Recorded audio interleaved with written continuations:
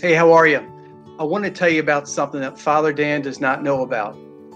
World Villages for Children launched today on Good Friday, something that I really want you to take to prayer. It's called Sponsor a Sister. If you go on to worldvillages.org and hit the blue link on the homepage, you'll see a Sponsor a Sister's link. And you're going to see some of my buddies, Sister Rosario, Sister Martha's in there, Sister Amelia. You're going to see 12 of them. So Jesus chose 12 apostles. We decided to start with 12 Sisters of Mary. Those three are buddies of mine. I met them when I was down there last summer. I could tell you many stories about them. But what these are, they're mother sisters.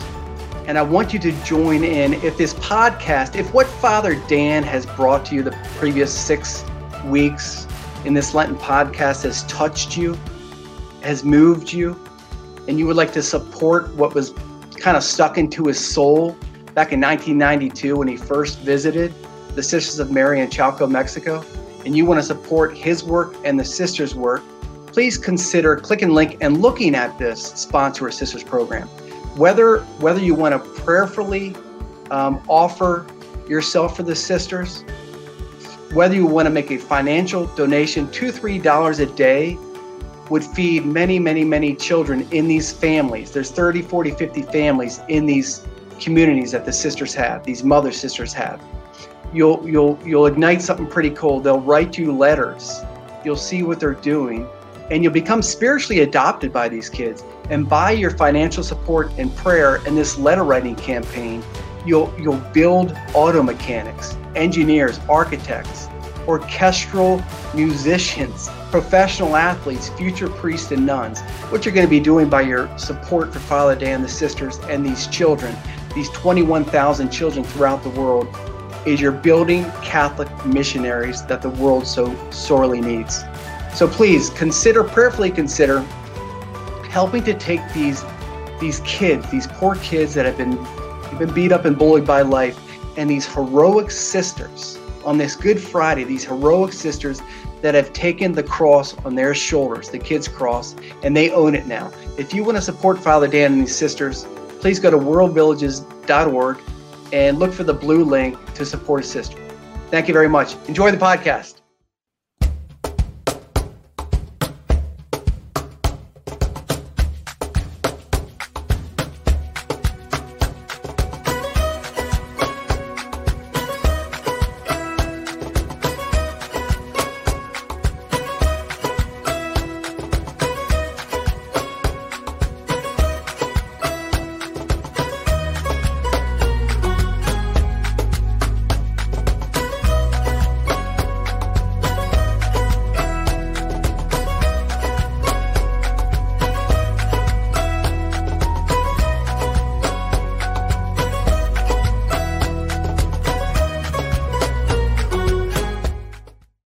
Welcome back to the final week of the Lenten Journey podcast with Father Dan, your priest on a mission, and Kevin Wells.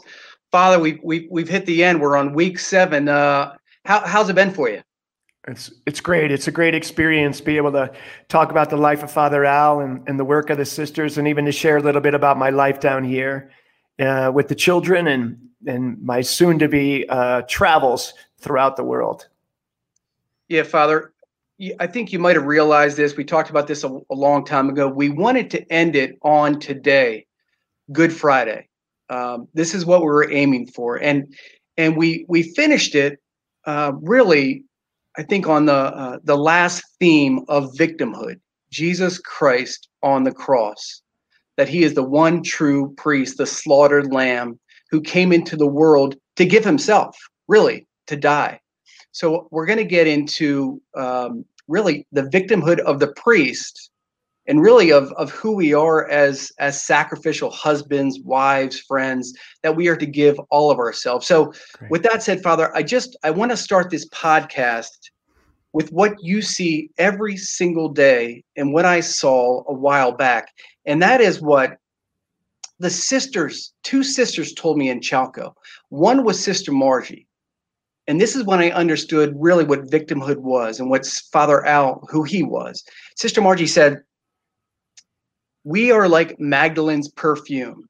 our time is precious. We give everything and all that we are to the children because they have been through too much. And I was like, yeah, all sisters. She said, yes, Kevin, everything. And then I talked to, I guess it was Sister Marinee, who said, Kevin, I must live the gospel. I am to give up everything, mother, father, sister, brother, and pour out everything. If I need to die several times a day, then that is what Christ asked me to do for these children. I am to give all. So, Father, from what those two sisters told me, from what you see, could you sort of step into that victimhood dimension? Well, from the sister's perspective first, I can only give you an example of what I know. That sisters don't communicate to their families, Kevin. They communicate once a year. And so on the 27th of December, I had 3 sisters crying because they found out that one, their grandfather died, the other, their family had major disruptions in the unity of the family. I'll just put it that way. And the other, her father died. And so the idea of the perfume and the sacrifice of that aspect is pretty powerful. The second aspect spiritually is it's a nonstop reality here with the sisters. I offered this sister that we could have adoration in the morning before the Mass. The Mass is at 6:15. And usually I'm in this chapel and the sisters are in the other one. And they said, great. Well, I expose the Eucharist at 5:15 and 6:15 repose, and then I have Mass and I have adoration after. But the point is, the sisters run from the buildings. Who runs at 5 in the morning after you take a shower? Only these crazy sisters, and they're running. To get to adoration, and that's even a sacrifice, So on a natural level, on an emotional level, the emotional is the death. The natural level is the physical aspect of running. And then you can really enter into the deeper supernatural reality is when the sisters are actually entering the pain of the girls. And so like a mother, and like a sister, religious or blood, the sisters suffer with the girls or the boys. Because when a kid, you guys know, man, when a high school kid wants to cough up something, you just got to open your ears. And so kids are just coughing up stuff. When I'm walking, they're like, Father, you got a minute? Next thing you know, they're talking about some pain that happened when they were 5 years old. And their buddies are all running by, hola, Father, hola, Father. That's how they wave. I'm like, what's going on? So it's a dynamic that parents would understand, just multiplied maybe by 40. Yeah, that's it, Father. I saw them as crucified sisters when I was down there. It kept coming to mind that they're crucifying their lives for these kids. And I wonder, Father, a lot of people are waking up today looking at the Good Friday podcast, this last one of Lenten Journey. And I imagine this thought just struck me now. The sisters, with what you just explained, this victimhood for the children, is the mood this morning even more somber? Because the sisters can look to the cross and say, yes, I identify with you, Christ. I give myself fully, at least I try to, as you did.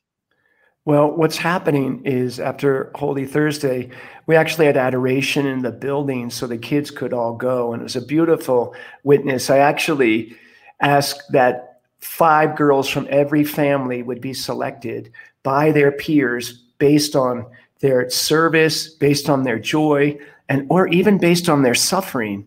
And I actually washed their feet in a para-liturgical program. And so I had 500 girls' feet in front of me yesterday, and it was quite moving and quite emotional. Today I went the somber or intense because the kids are pretty quiet, and there's 3,000 girls. It's quiet for 3,000 girls. Let's not act like it's a monastery, but they're also making the outdoor stations of the cross. They're going to do the Divine Mercy later. So it's a massive movement, but in reverence. So that's the way I would refer to it. It makes perfect sense. And so confessions, and I'll be packed in confession all day. Father, you got you got a cot in those confessions? Do you got a little something you can lay on? Look, bro, sometimes, man, when it's hot in there, I'm glad I'm not in a St. John Vianney box, because I can barely breathe sometimes. And every kid comes in with bright eyes, and the ones that start crying before they sit down, oh man, you got to buckle up. Oh, Father. So Jesus came into the world to be the slaughtered lamb. He came into the world to be nailed to the cross. And something happened last week, Father. You probably don't even know. I know you don't even see these podcasts because you're running around hearing confessions, etc. But we got into the top 10 saints of Father Al's, and John Bosco was somewhere there in the middle, number 5 or 6. And all of a sudden, people contacted me and they said the flow and the general feeling of the podcast changed when Father Dan said, in a way you probably don't even remember, you said, John Bosco took on the toothache, and I don't get toothaches down here. I get something, I would say, far graver, far deeper. And you sort of fell for the next 2 or 3 minutes as you spoke about this what you try and do for these girls.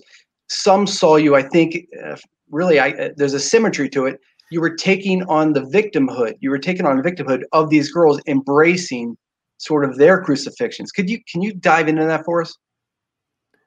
Well, yeah. I mean, really, when a kid is been hurt radically in a manner that they don't understand and by someone they love, the response on many of them is anger and disobedience, lack of trust and authority, gigantic question marks. And part of the struggle is they then take on a new identity, that they're dirty or broken or unlovable. The word they use down here a lot is undignified.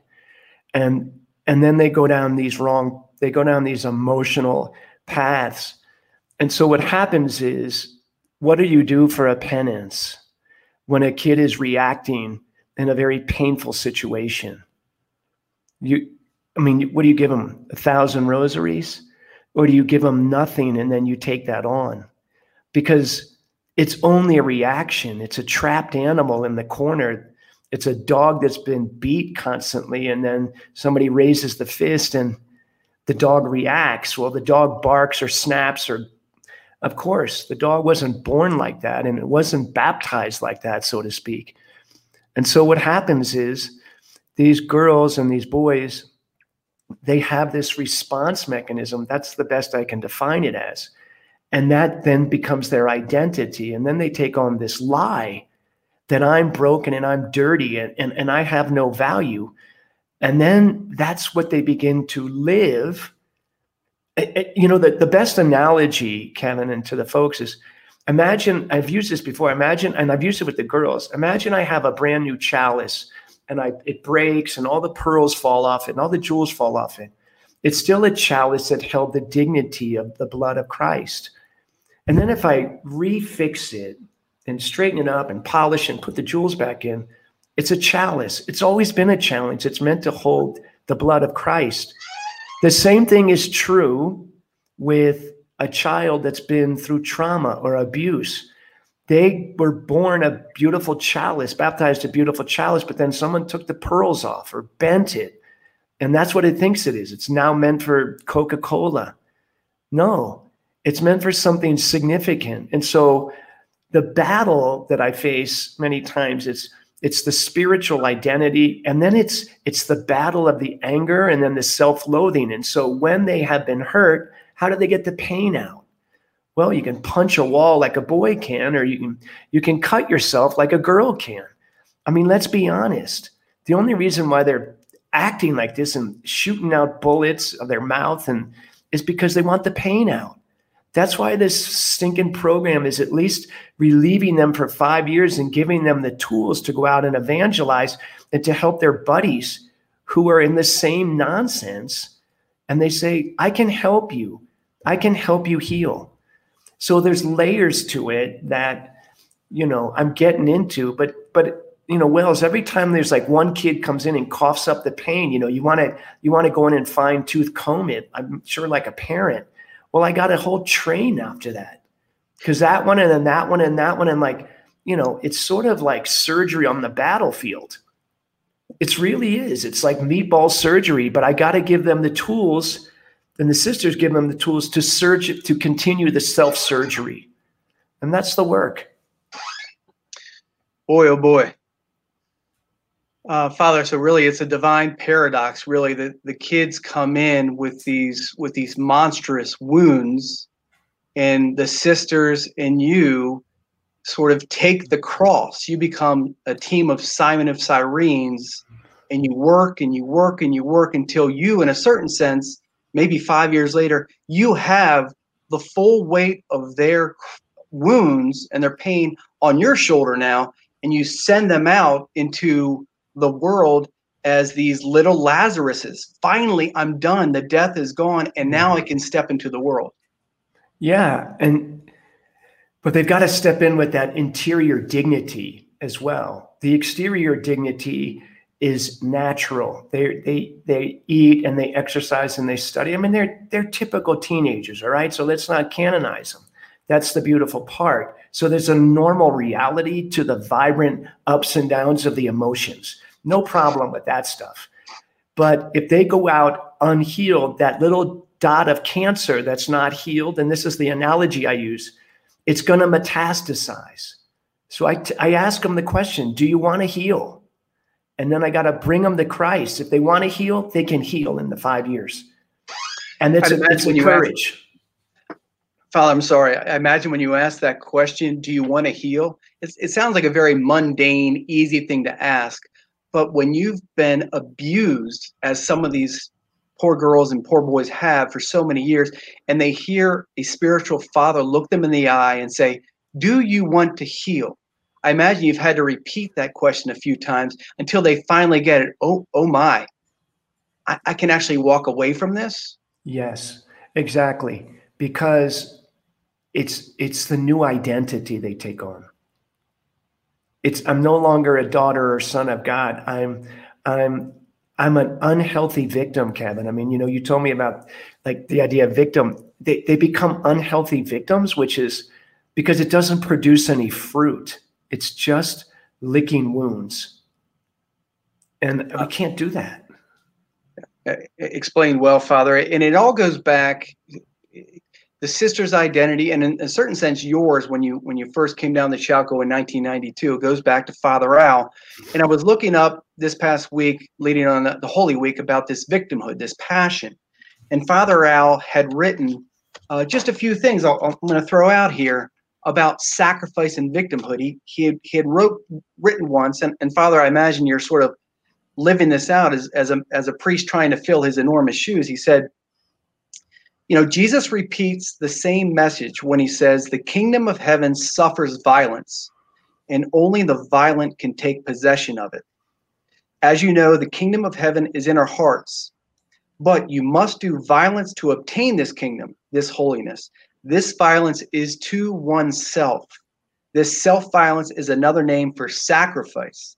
To sacrifice, you must do violence to your desires, violence to your needs, violence to your human nature, and violence to your instincts. So to practicalize that, I imagine oftentimes, Father, your instinct is, you know what, I'm going to hide out in my room for a little while. I want to take a walk, but where the girls won't see me. I want to sort of, you know what, I'm going to take a nap. I'm going to sleep until 7 this morning, because your instinct tells you to do that.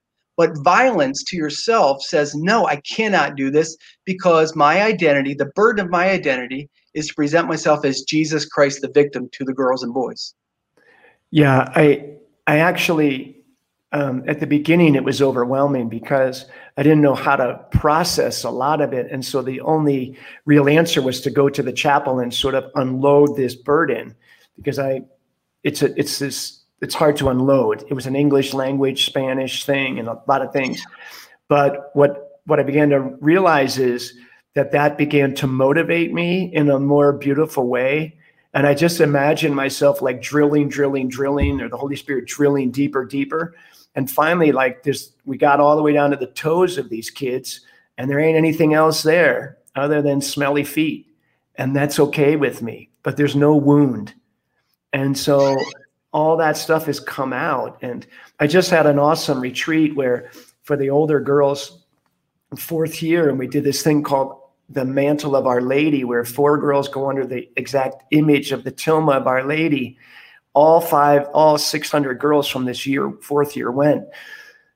And girls had an illumination of their conscience. They told me in various conversations outside, I said, how did your retreat go? Blah, blah, blah.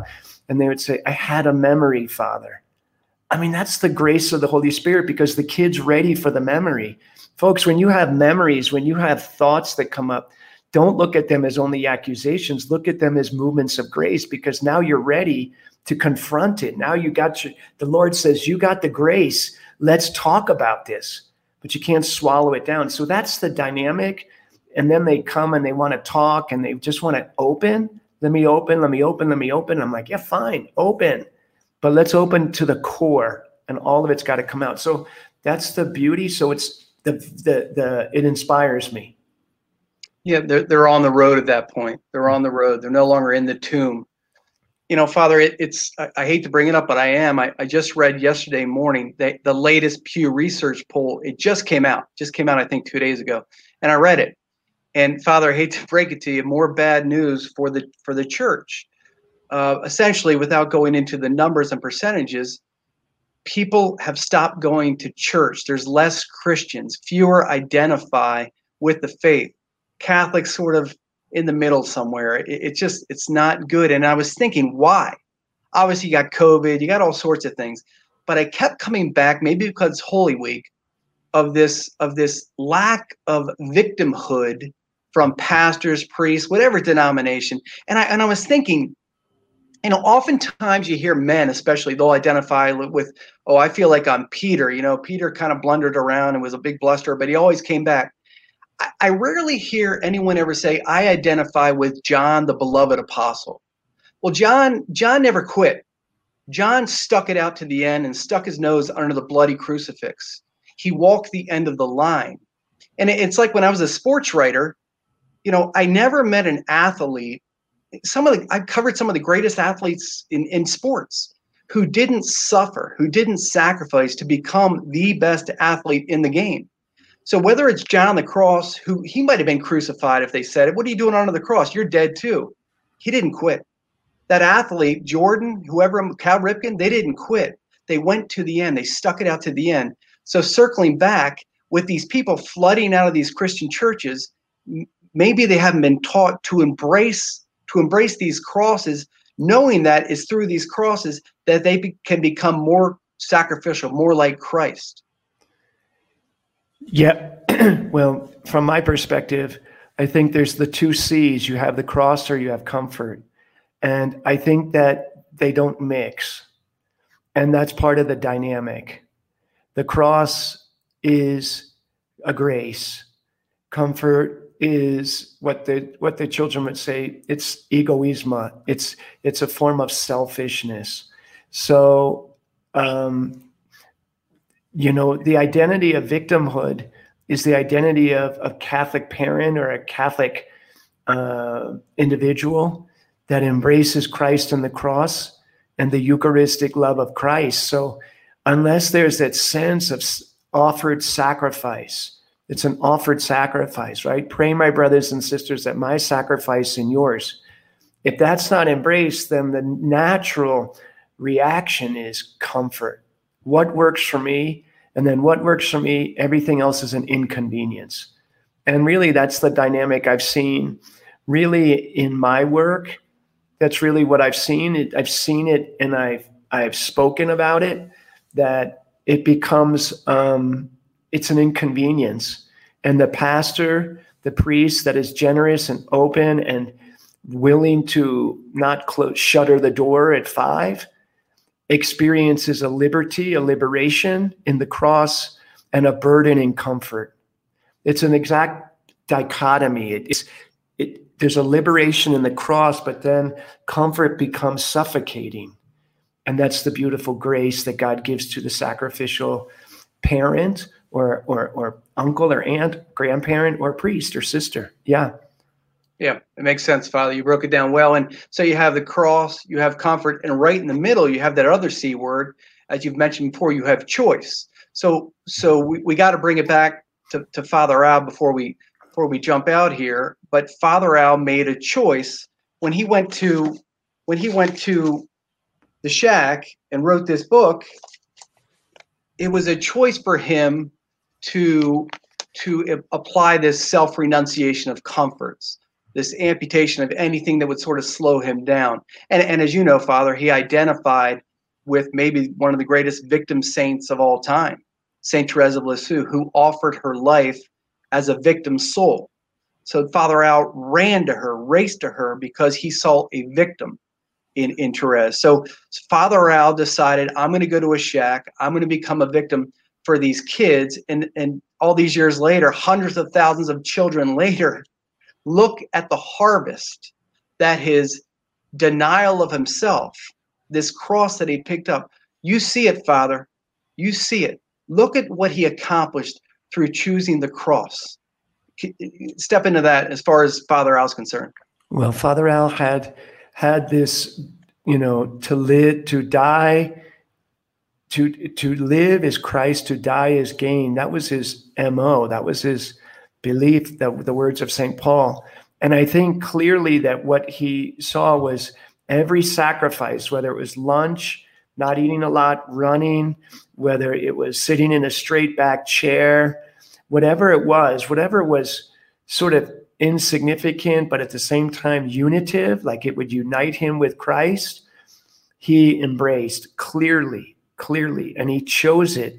And then I think once he got in that habit, what happened is you then see other opportunities for choices. So the straight back chair, the sacrifice of the lunch. Then he begins to look for other, because there's a liberty, there's a freedom, and the Holy Spirit starts moving in that dynamic. So I think that's what Father Al really embraced. And I think what he always did was he just had the courage to unite that with the kids to the Holy Mass in an effort to liberate them and to educate them, of course, and all that. But yeah. Father, way to lock it down. Way to lock Father Andel. So, Father, bad news for you or good news, I don't know, you decide. We wanted to do 7 weeks of the Lenten journey, but I've gotten a lot of feedback, and I don't know what you're hearing. Really, I don't think you're hearing a lot. People would like to extend this thing. So you and I will talk offline about whether we want to keep on going. I want to keep going. I don't want to put you on the spot, but is it a maybe? Is it a yes or no for next Friday? Yeah, I'm good with it. Why don't you consider going out to Pentecost? That's how sometimes I would start men's groups or women's groups, and let's just go. The Gospels are full of hope and life, and the more I learn about Father Al, the more I can share with folks. Look, it's a massive movement of hope. I know this doesn't make any sense. Last week, I guess, last 2 days, the sisters, 3 days, were packing 3,500 Easter baskets. 3,500, man. I mean, every kid got, I don't know, a shampoo, a deodorant, a toothpaste. I mean, it's not like, and then of course you got to get the essentials of chocolate, and they got some blue sweatpant thing and whatever. I didn't get anything, but it was really cool. And, just really cute to see the girls walk around with their new sweats on. That's their Easter gift. I mean, 3,500 of them, man. It's a miracle. That is a miracle. And I packed none of the baskets, folks. None of them. I heard confessions. I'm like, no way, sister. Get out of here. Yeah, you chose the other cross. That's a different type of cross. So, all right, Father, we got to wrap it up here. I want to throw something at you. Today, World Villages for Children started something. It's actually cool. You know nothing about it. It's called Sponsor a Sister. And what it is, it's, you see it every day, Father. Every sister has 30 or 40 or 50 kids. And it's a way for someone who wants to really to make a donation, to really become spiritually adopted by these kids and by the sister who will start praying for them every day. It's a way of maintaining contact through letter writing. And really, it's a way of building up kids through prayer through connection, letter writing, and through financial support for kids, to build a future auto mechanic, a chef, a teacher, a nun, a priest, a professional athlete, because there's some from these girls' towns and boys' towns who are incredible athletes, or just a college grad. So we're throwing this out. I'd imagine you'd be for this, but just in seeing these sisters, the 50 that you see every day in Chalco and the 30 or 40 up there in Guadalajara, I think it's a pretty good thing. What do you think? Well, I think it's a necessary reality, actually. I think that the mission of the sisters I think we have to put it in understanding that it's not just handing the kids a sandwich, it's teaching them how to fish in different pools, how to provide for your family, how to evangelize your family, and how to be saints. That was the whole mission of Father Al.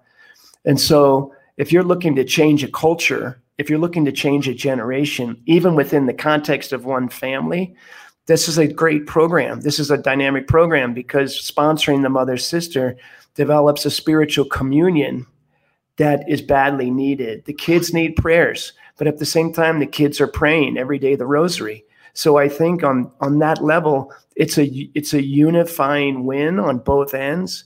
And, kids offer up their sacrifices.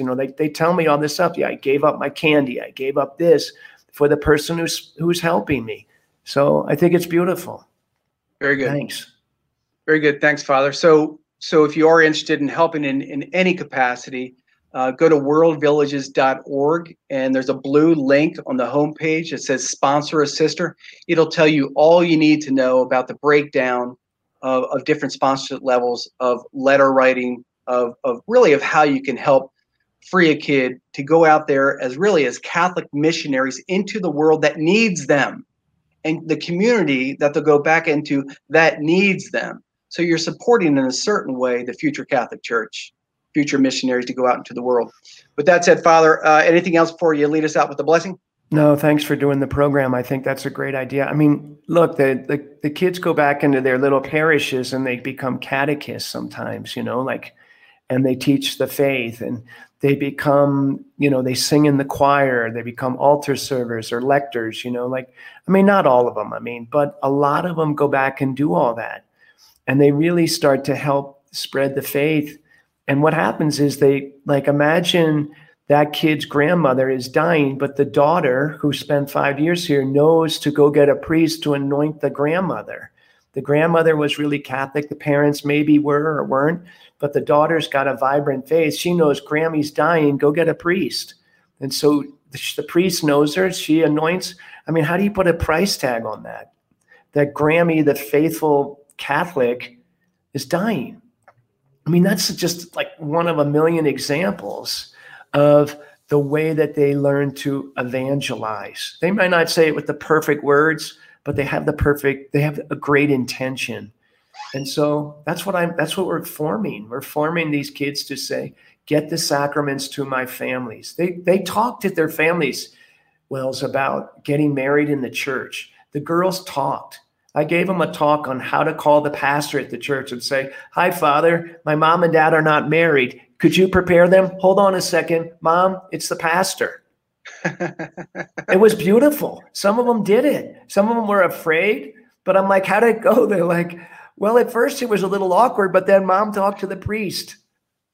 That's what the girls are worried about. That's what the boys are worried about. My mom and dad aren't married in the church. How do we get them the sacraments? You can't put a dollar amount on that. Like your high school kid, jamming the phone in your face saying, hey, it's Father Dan on the phone. Hello? And then the parents, mom's busted. So it's great stuff, man. Yeah, man, that's rubber meets the road stuff right there. Thank you, Father. Why don't you lead us out with a blessing? May Almighty God bless you, folks, protect you, and give you peace. God bless you, Father, Son, Holy Spirit. Amen. All right, I'm going to crank it up, but let me tell you something, folks. Cranking it out on Sunday, we're going chocolate. So next week when you see me, I might have another 20 pounds on. Who knows?